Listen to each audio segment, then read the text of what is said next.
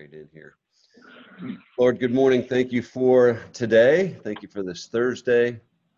And thank you for the cloud cover and the change of lower temperatures, as Rick was just commenting on lesser humidity, Lord. Please.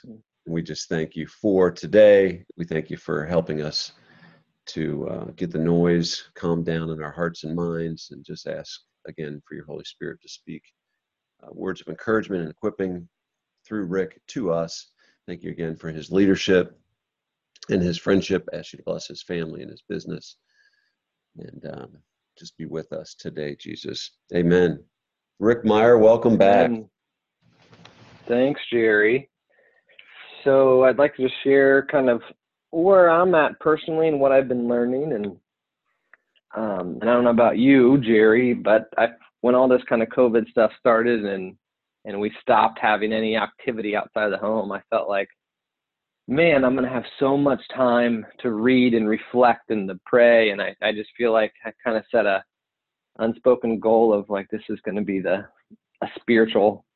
one of the spiritual mountains for me when I look back over the years, because of that ability to have that time. And now that we're X number of months in and things are starting to open up, I'm a bit disappointed, I guess, with myself, and I feel like the lack of that spiritual high that I was hoping to get. And it might have been a silly thing to even consider that to be the case, but it's just kind of hoping that it would happen, and new revelation and understanding and development would happen in my spiritual life. And so as I've been kind of reading through 1 John recently, and trying to just kind of pray through some stuff, and I started to make some connections between this idea that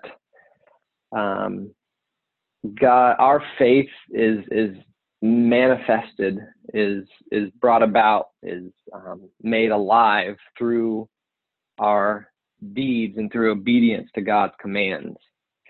And that's been more difficult. It's not been impossible. Obviously, I've had, my family, and as things have been opening up more, there's greater opportunity to influence people. And obviously, there's always been the phone and Zoom calls throughout this, but you haven't had that same type of physical touch with other human beings and ability to have organic ministry opportunities that just happen just because you're together, or you're at a place, or you're intentionally serving somewhere.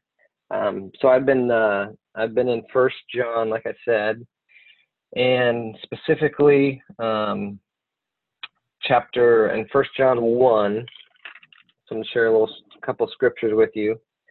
It says this is a message we have heard from him and declare to you: God is light. In him there's no darkness at all. If we claim to have fellowship with him, yet walk in darkness, we lie and do not live by the truth. But if we walk in the light as he is in the light, we have fellowship with one another, and the blood of Jesus, his son, purifies us from all sin. Going down a little bit into 2, it says, we know that we have come to know him if we obey his commands. The man who says, I know him, but does not do what he commands is a liar, and the truth is not in him. But if anyone obeys his word, God's love is truly made complete in him.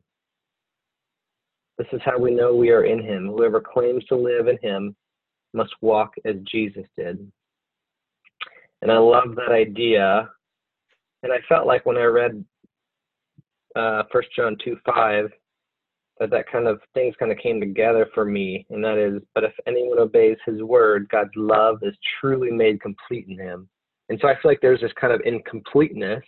Like I have my own personal relationship with God, with Jesus, with the Spirit. I'm obviously personally engaged in reading his word in prayer, all those different things. So, but I feel like that completeness, that fullness isn't achievable until you're living that out, until you're obeying his commands, and until you're able to love other people.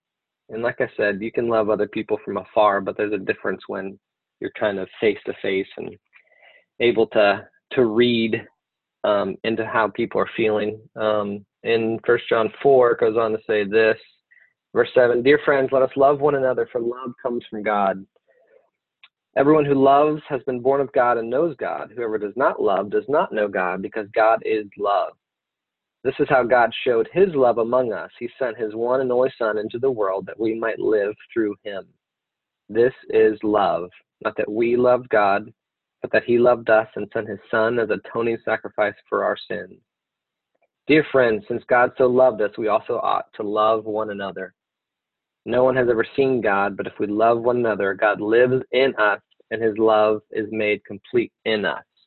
So again, John reiterates this idea of completeness with God when we're able to love one another.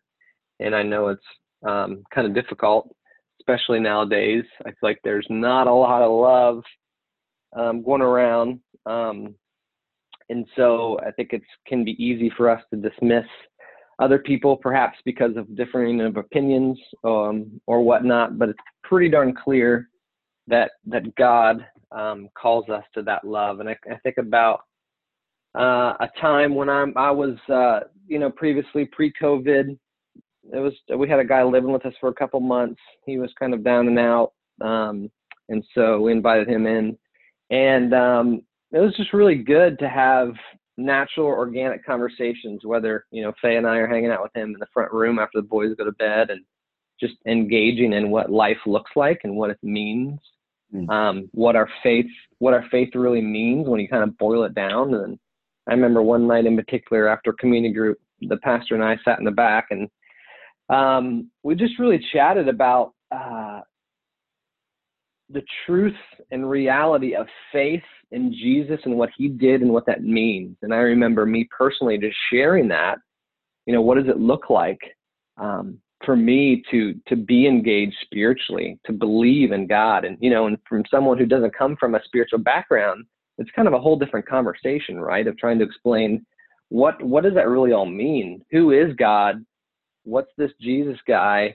How's the Spirit influence all this? And so I just remember, and I felt like it was a night that we were able to love him and share our experiences. And when I'm able to share my own faith and the reasons behind it with others, I feel like that completeness. I feel that completeness with God, that we are, that everything I believe is kind of coming together as it's spoken and verbalized.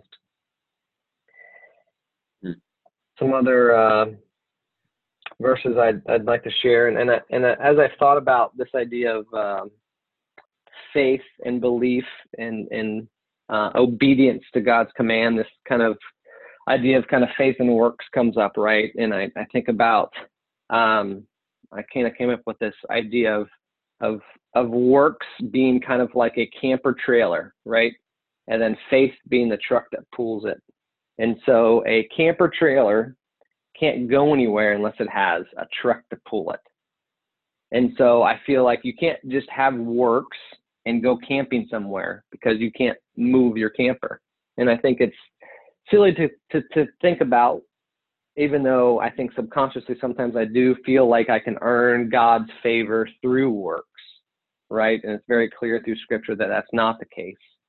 And in Ephesians 2, it talks about how for it is by grace we have been saved through faith, and this not of ourselves, but from Jesus. And let me read it to you here. Ephesians 2, 8-10 says, for it is by grace you have been saved through faith, and this not from yourselves, it is a gift from God, not by works. So the idea of your faith is not achieved by works, so that no one can boast. But then he goes on to say, and I love this, and I don't feel like many people go beyond verse 8, and it goes on to say that we are God's workmanship, created in Christ Jesus to do good works, which God prepared in advance for us to do. So it's almost this idea that salvation is one thing, right? That's apart from works. That's a whole different conversation. But upon salvation, there's this whole other idea that your works manifest, and that's how you live out your faith. And I love being in the trades and trying to have quality workmanship. I just consider the idea that God created us with skill, and with detail and with meaning and purpose.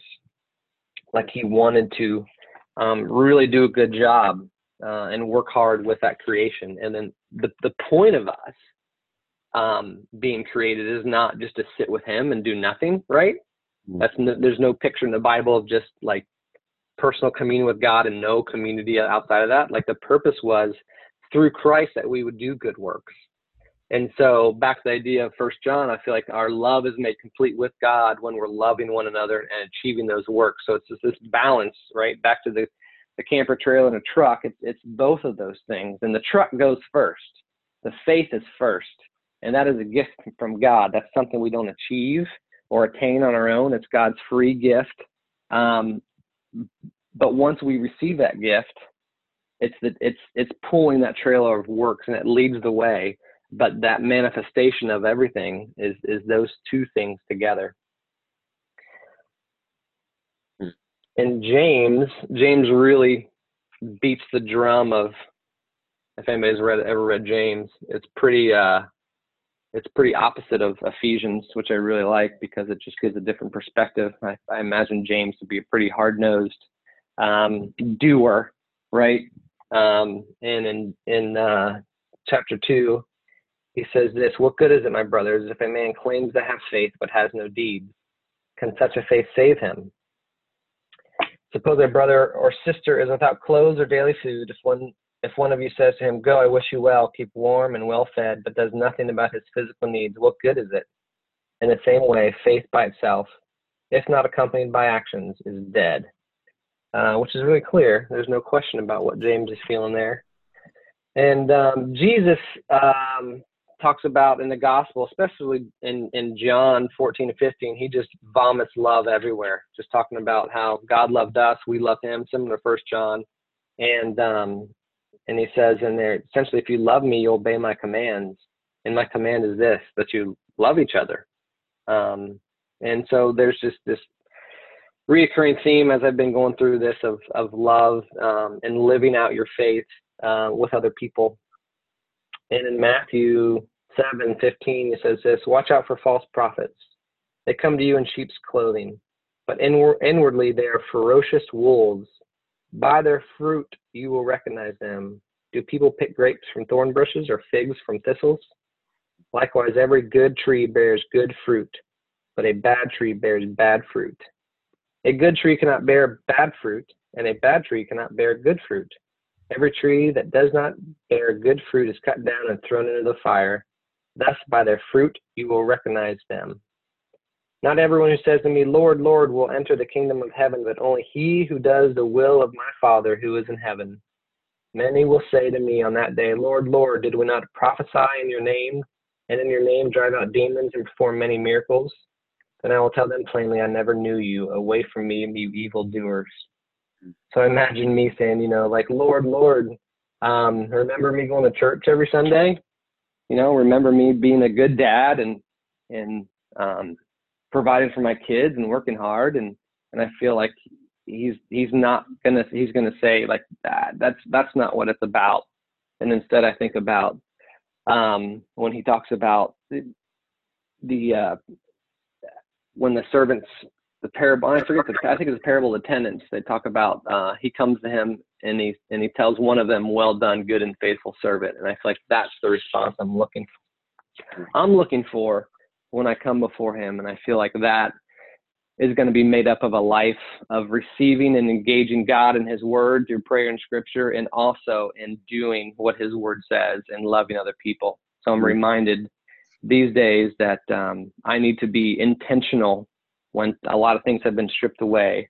I need to be intentional in community and in loving other people. And with that, God's love is made complete in me. That's good, Rick. That's good, Rick. The one of the asterisks I put with a note is you're full, like we all know as believers, there's a place in your soul that only Jesus can occupy. And that's common knowledge amongst Christians. What you said this morning is really interesting as well, Rick, is that your fullness of love, which I think as leaders, we've felt that, the fullness of love so many times. And that is so many times that fullness is a byproduct of serving other people, which I think leaders, again, people on this call are used to serving other people. And so I'm going to use that as a segue into a request for tomorrow. We're going to spend the 15 minutes in prayer. And some of you guys, I'm going to ask you to help me navigate this. But one of the things that I'm going to ask you to do as a leader, something that's uncomfortable for leaders to do, is to ask for help. Like as leaders, we're used to serving other people, which you guys do well. I'm going to ask you to ask us for help, whether you do it anonymously and say, if Corey sends in and says, hey, will you guys pray for this, but keep it anonymous? That's totally fine. Or not, if you want it to be, your name to be mentioned, that's fine. But I'm going to ask you guys to do something that is very uncomfortable for leaders, and that is to ask for prayer. And so we've done this before, Rick, and as a leader, I know I'm one of them that's like, I'm not going to ask for help because there's a lot of other people that, that you guys are busy serving.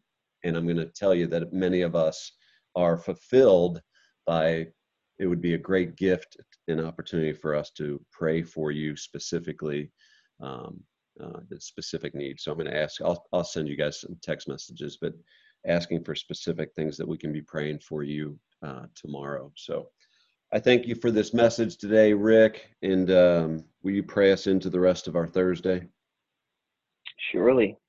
Heavenly Father, we come before you and ask that you would help us to understand what it looks like for each of us to live out of the scripture and to receive your great love, that you have first loved us, and that we would take that and share that with other people.